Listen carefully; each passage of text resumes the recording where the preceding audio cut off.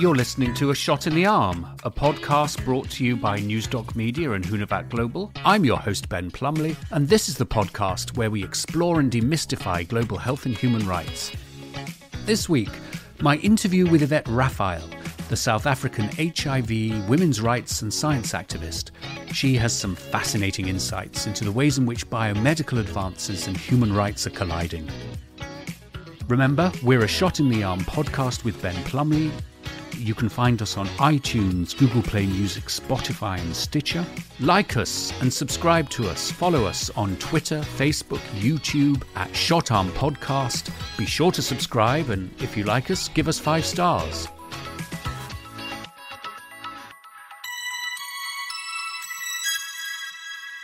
So now, my interview with Yvette Raphael. Well, this is an advocate in health and human rights who is absolutely in her prime. She became involved in HIV advocacy after her own diagnosis in 2000. She has led HIV workplace education programs in the safety and security sectors. She's founded a number of community empowerment and support groups, and most recently she's been at the forefront of women's activism in South Africa against gender-based violence. She was an AVAC Fellow in 2014, and she sits on the ad boards of numerous drugs and clinical trials. Yvette, welcome to A Shot in the Arm. Oh, yes. Hi, Ben. Very excited to be with you today, this afternoon, and looking so forward to our interview. So you're in Washington, D.C. at the moment. What are you doing there? Yes, I came to Washington, D.C. for a week of discussion with the family planning activists in Washington with regards to the release of the DEPO results, the ECHO study results, which is a study that's going to tell us if there is a link between HIV acquisition and HIV and hormonal contraceptives, not Depo-Provera, as we initially thought. This is an extremely important piece of research, so I hope you'll be able to keep us posted as and when there are more public results that you can share with us. Yes, very exciting, also very nerve-wracking, but we have 3 months left. We're looking forward to the results to finally give an answer to women. So you and I hung out fairly extensively at the retrovirus conference in the blasted frozen frostlands of Boston back in 2010. But I actually met you a decade earlier when you were a workplace peer counselor. And I know that that's an era, a point of time that was profoundly important for you in your journey as a social justice activist. Could you tell us a bit about that and the impact that time had on you? Oh, yeah.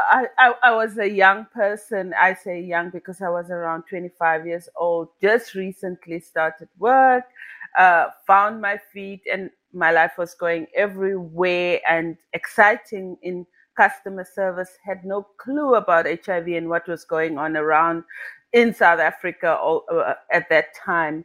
And then I was diagnosed with HIV, thrown into the deep end after I disclosed my HIV status, and I had to start reading about HIV and AIDS. And that's when I disclosed, I realized that my workplace did not have a workplace policy, and I literally had to fight for myself because basically at that time, my boss was like, okay, you've got this now. When are you going to leave?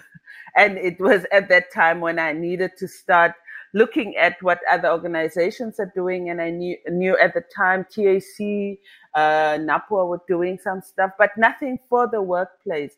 So I literally wrote my own workplace policy for my organization, which was then later adapted for the whole police, security, and legal justice system in South Africa. And which also had a huge impact on the workplace guidelines that Richard Holbrooke and I were working on for the Global Business Coalition. Yes, definitely. At that time, like I said, organizations were just starting to understand that people living with HIV needs to be taken care of, do not have to be fired at the time.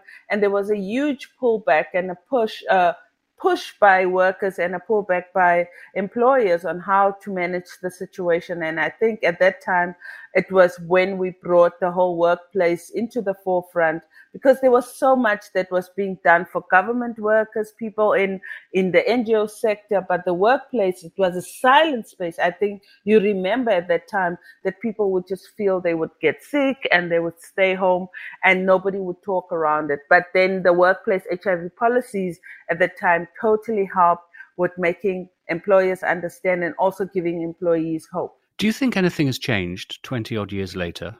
I think, yes, a lot has changed. For one, workers don't feel, I think, even in countries like South Africa, where we have a huge base of, housekeepers and nannies, those workers even feel safe because the policies and the constitution of the country protects them. There's a huge change, but I also think people are getting too used to HIV and making it as normal as possible. And some of these cases still continue with around stigma. We recently had a case where a woman was laid off because she told her boss that she was HIV positive, and the employer felt that she had just had a baby and how would she infect the baby, which was total ignorance 20 years later. So I think we just always need to keep our fingers on the ball and make sure that people continuously to abide by these rules, because policies do not implement themselves. They need to be watched. People need to guard and make sure people know about it. And employers are actually taken care of or looked at and to see if they actually implement those policies. Do you think workplace HIV programs still have their place? Most definitely. There's still a need for the workplace policies and for organizations to have a policy to be clear, because workplaces are not stagnant. Leadership change, people with personalities change. And at some point, morals come across. A new boss might just feel morally obligated to fire somebody because they have HIV. And if you have a policy in place, the workers are protected. So there is still a great need for policies to be in place and also to be workshopped. What we found in South Africa is workers do know the policies are there, but when they're faced with these stigmas and these issues, they do not know how to go about them. So these policies still need to be workshopped. Do you know, on that on that trip when I actually first met you, Holbrook and I then went to Gaborone in Botswana and met a bank, and they proudly showed off the HIV counselor's office, which was right next to the chief executive's office.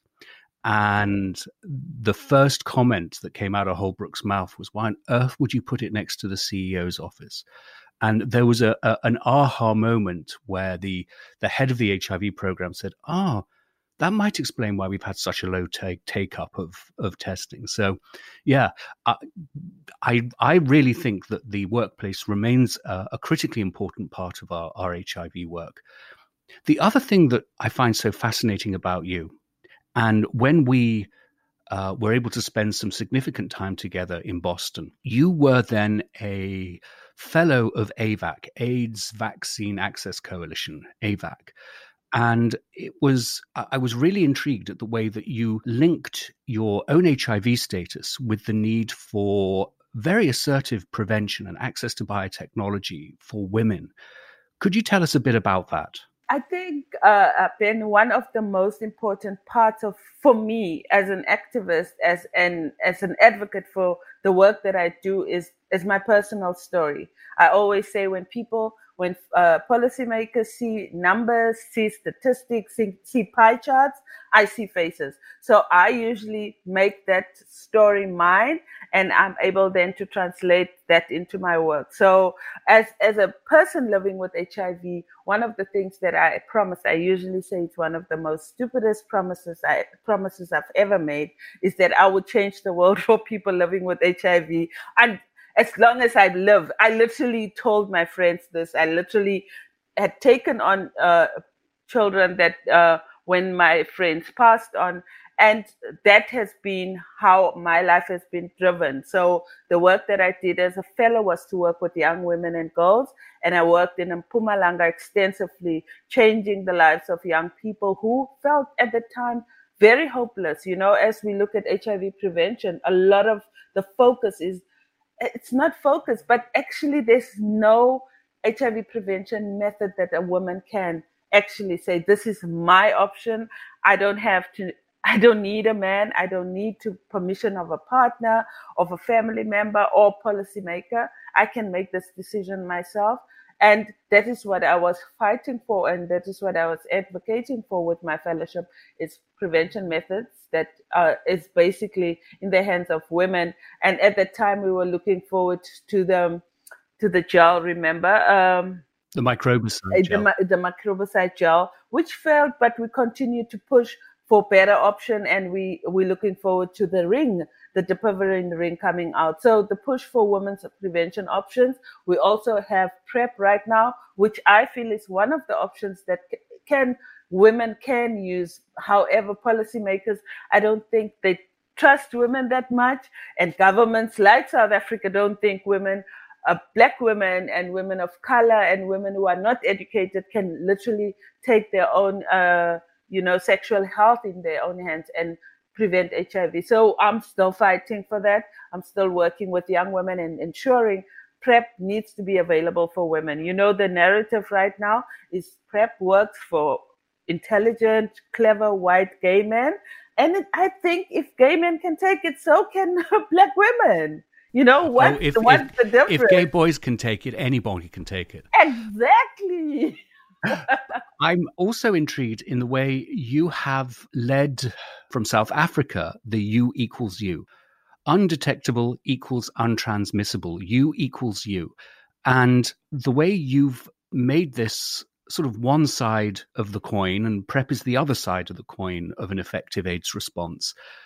How important has U equals U been to you in empowering the movement? You know, when the partner study came out with regards to PrEP and treatment as prevention, we know way back since 2006, I was a young person at the time, young woman, but following the science, I got something dropped for me that if somebody takes their ARVs on time and keep themselves undetectable, what will they transmit? So I, at that time, had been, can I use the word, been bullshitting this super transmission, this super reinfection story has just sounded so like hogwash to me. And I started following the science at that time.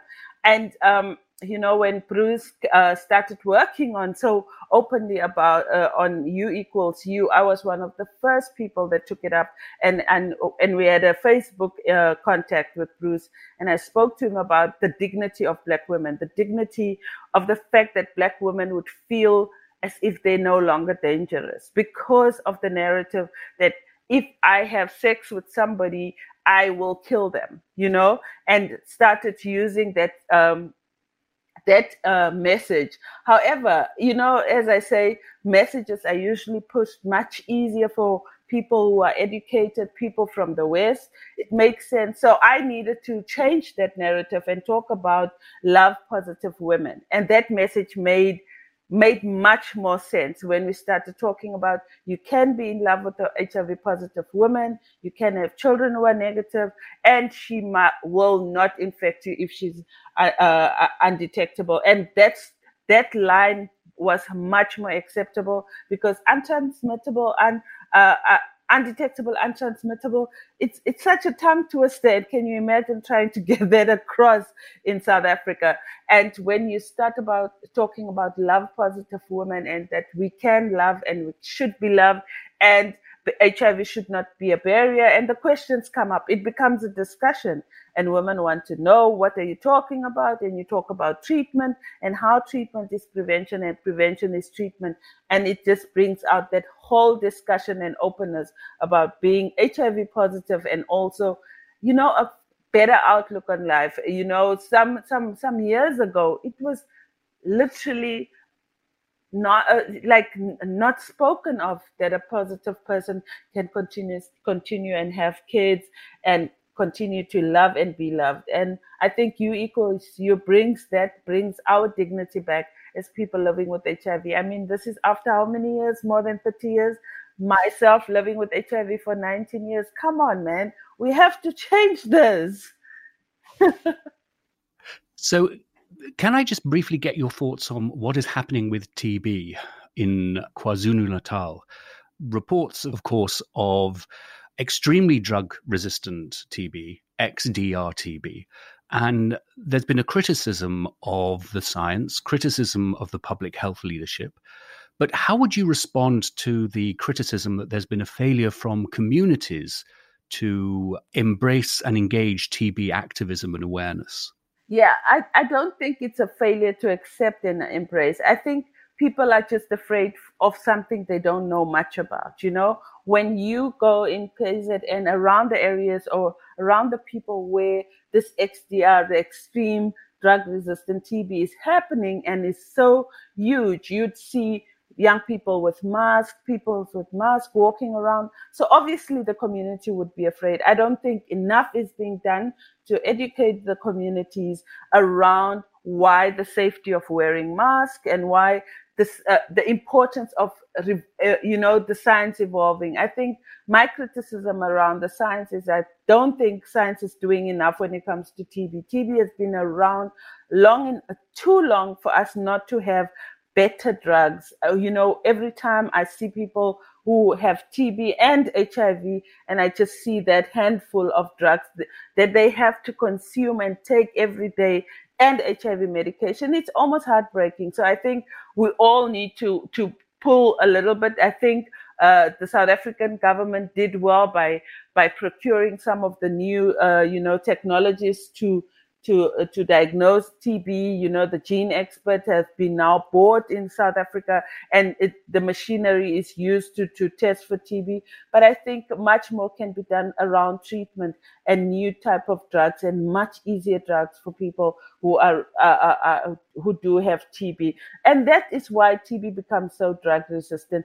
The whole burden around TB is just too much. Oh, absolutely. I mean, one of the things that is interesting for us as we pursue public-private partnerships is the collaboration led by the TB Alliance, looking at a whole new generation, a whole new wave of new drugs, and we haven't had them for 40 years. So fingers crossed there. We'll need to keep a very close eye on that. Yes, definitely.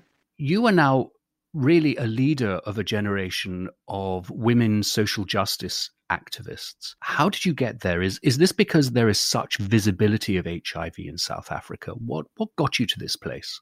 I don't think it's as much the visibility, but also just the vigor of young women who are in the forefront of fighting for justice and, let's say, human rights.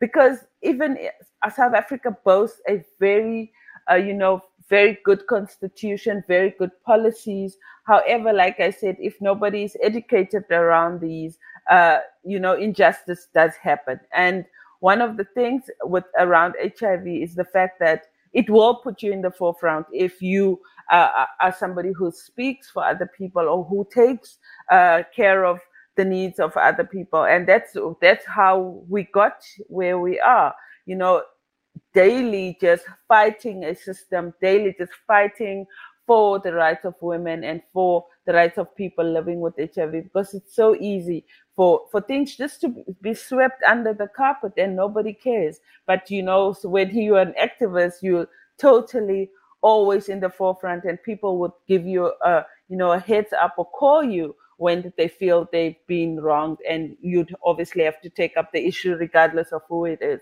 So I think that's what put us in the forefront. That's what puts me in the forefront. And it is difficult. I always say advocacy is lonely, because you agitate, you irritate, you dismantle, every day you just confront, and there's very little time for you to come up with and get some fresh air or breathe some fresh air, because it's so difficult just to fight all the time against the BS. So one of the big BS things that you've been fighting in the last 2 years is gender-based violence, and you've really put yourself out there. Yes. Yes. You've really put yourself out there in making this a defining issue of South Africa at this point in its history. What's going on there? You know, Ben, as you were talking about gender-based violence, I immediately get goosebumps because 2 years ago, every day you would wake up, I would wake up, and it would be another woman found dead, another woman burned, another girl gone missing, violently killed.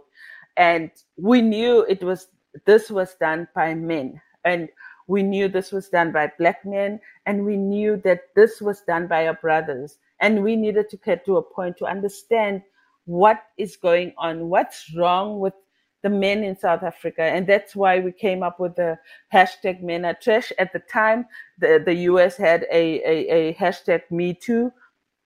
But with us, it was different. It was not women exposing or coming out with issues where they were, raped, or this was just women churning up, young girls coming out every day being killed violently, young boys being raped, killed.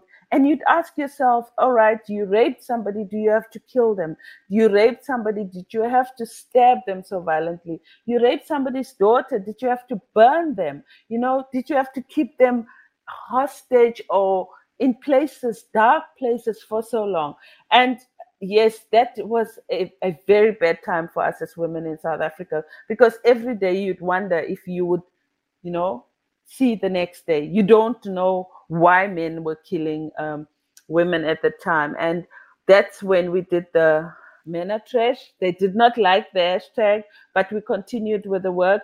And I don't want to say it's better, but it brought the issue to the fore. We did the total shutdown march in August, where thousands of women in South Africa put everything down, marched to the presidency, marched to the union buildings and said enough is enough. We had 24 demands that we gave over to the president with timelines and said we wanted a gender summit so that we can start talking around the issues of gender-based violence in South Africa. I think you saw some of the clips where the president was so shocked at some of the crimes of how men, brothers, cousins, uncles were killing women.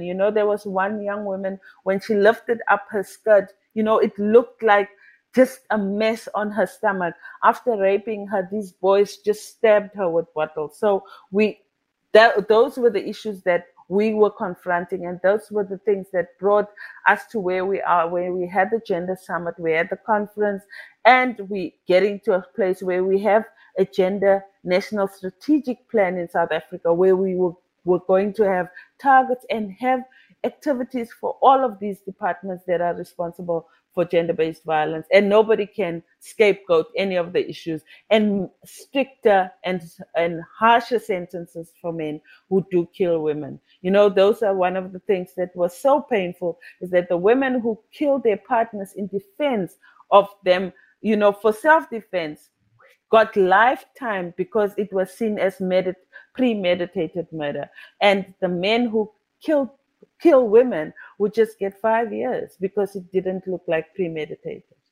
So what can we do to support your work? I mean, you rightly mentioned the link with the Me Too movement here that has had a huge impact here in the United States and abroad. Understood that you're dealing with perhaps a very different kind, a different extreme, if you like, of the issue.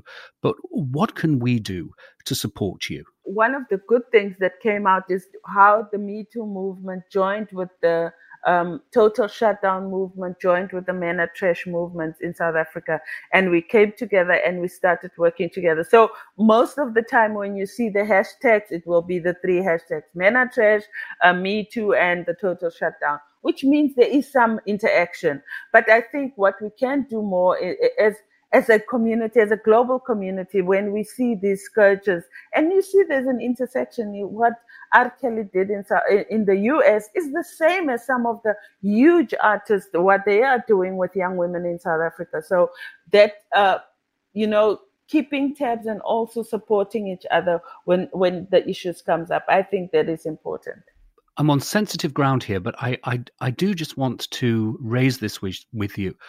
One of the criticisms of the Men Are Trash hashtag is that it basically lumped all men together in one group. How did you respond to that criticism? And what do you say to people that are saying, oh, you're just dismissing half of the population? Oh, yeah, we get to the exciting part. It's not dangerous.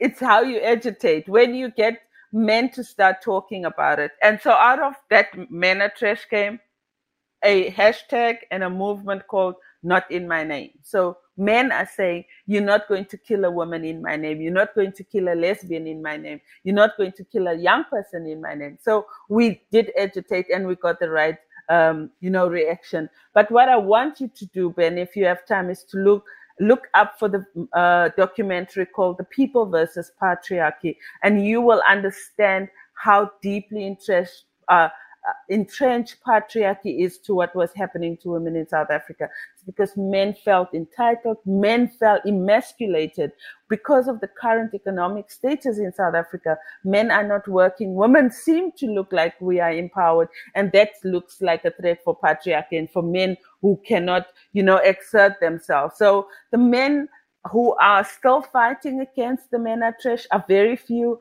but we're getting to that discussion where men understand. When we say Men Are Trash, we say Men Are Trash so that you can identify or see yourself different from the men who are doing that. It's to agitate. It's not really to say all men are trash.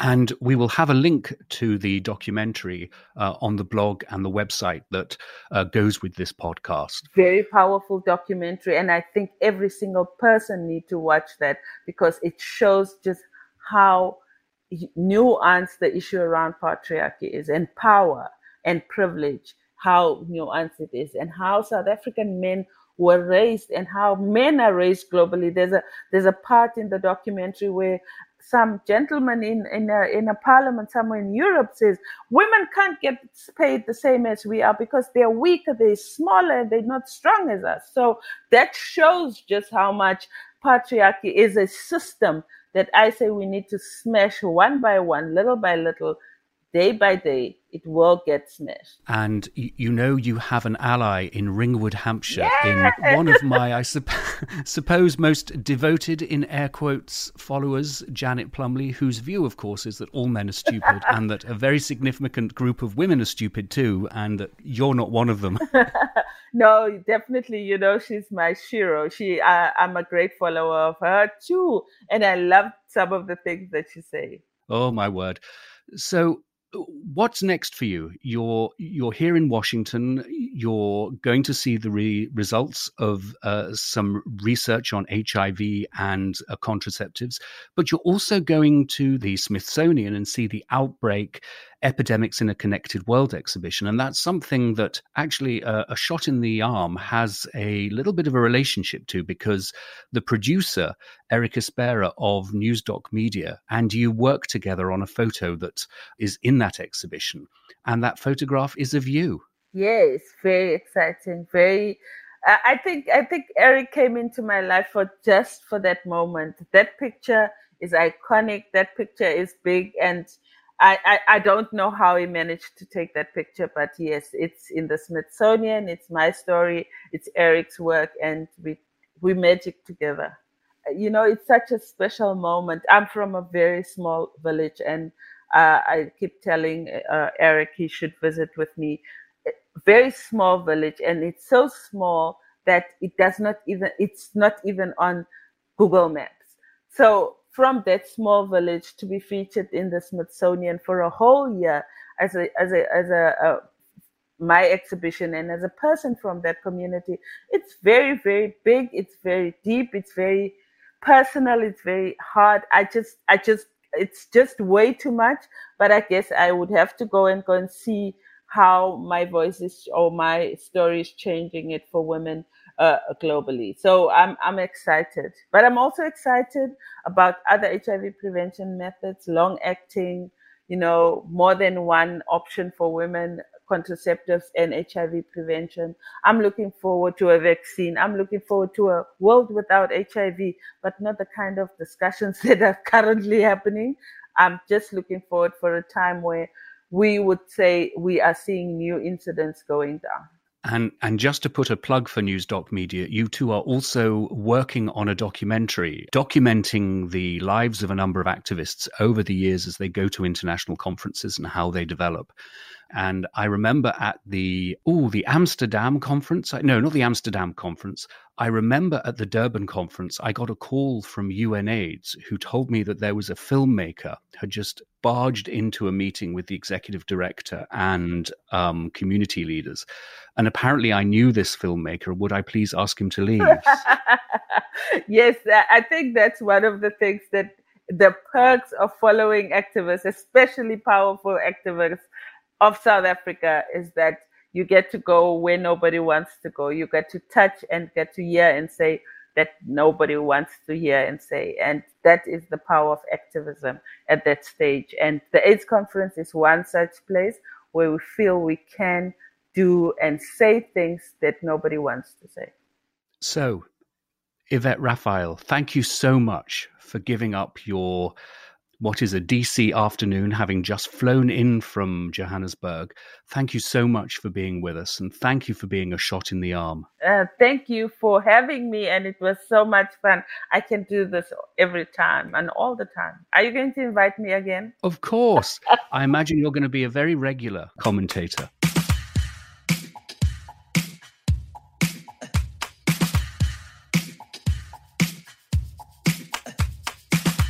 This week, we've been spending a lot of time poring over reports. And no, I'm not talking about that one, the Mueller report into conspiracy and obstruction. No, I'm talking about what seems to be a daily stream of medical announcements, of breathtaking advances. For example, the first US patients have been treated with CRISPR as human gene editing trials get started. CRISPR, you recall, is clustered, regularly interspaced, short, palindromic repeats. CRISPR. In theory, it allows us to make very precise changes to DNA, and it's going to have huge implications for the way we treat diseases. You'll also recall the controversy of that researcher in China who claimed to use the CRISPR technique to create HIV-free babies. Well, we'll come back to CRISPR a fair amount in a Shot in the Arm podcast.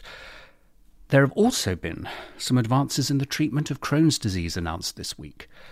We have a new biofilm of probiotics that are supposed to ease or erase the so-called bad bacteria and fungi in the intestines. There's also been stem cell transplant research that is potentially going to cure Crohn's. This is where you basically knock out the existing immune system through the use of chemotherapy. And then what you do is infuse the patient with their own stem cells in a hope to restart a much healthier, newer immune system. It feels a bit medieval, but of course, we're at the start of understanding our immune system, and there's going to be much more research coming out in future years. But talk of medieval, what I really wanted to focus on was the extraordinary, seemingly barbaric news announced in Nature magazine, where the heads of pigs killed in slaughterhouses were then revived in laboratories a few hours later, and according to NPR, they showed a surprising amount of cellular function, either preserved or restored. The research is aimed to help us understand how better to treat stroke and Alzheimer's. But the news was received as mind-blowing, as shocking. Ethicists were staggered. Cara Ramos of the National Institutes of Neurology Disorders and Stroke said that the science was so new we needed to think proactively about its ethical implications so that we can responsibly shape how this science moves forward. She's absolutely right. But the suggestion that this research has somehow caught everyone by surprise or wasn't thought through properly in advance is just plain wrong. This research was developed by the NIH's Brain Institute. It's had thorough ethics committee review and approval. The research team included the Yale bioethicist Stephen Latham. My point is that we really have to do better than sensationalizing this important research and issues like it. Questions about what is life, what is not life, when are we alive, when are we not alive? Well, these are much more of the domain of metaphysics than biophysics. We really have to find ways to make sure we are educated and have the information to make evidence-informed and rights-based decisions. and we need to use speculative fiction, new series on Hulu, Netflix or HBO, documentaries, essays, yes, even podcasts like this to help us. By the way, and I think you'll have noticed this, I think humour can help us. It can help us clear the fog and enable us to see things much more distinctly. And evidently, the authors of a commentary that was published in Nature magazine along with the research article thought the same. They referred to a line from the 1987 The Princess Bride film, and I'll end with this quote today. "There's a big difference between mostly dead and all dead. Mostly dead is slightly alive." Our thanks to Yvette Raphael. Thanks also to Eric Espera, our producer from Newsdoc Media. Thanks also for absolutely no reason at all to the Pet Shop Boys, www.petshopboys.co.uk. We are a Shot in the Arm podcast. You can find us at iTunes, Google Play Music, Spotify and Stitcher, and you can follow us on Twitter, Facebook and YouTube at Shot Arm Podcast. Like us, and if you do, give us 5 stars. Have a great week.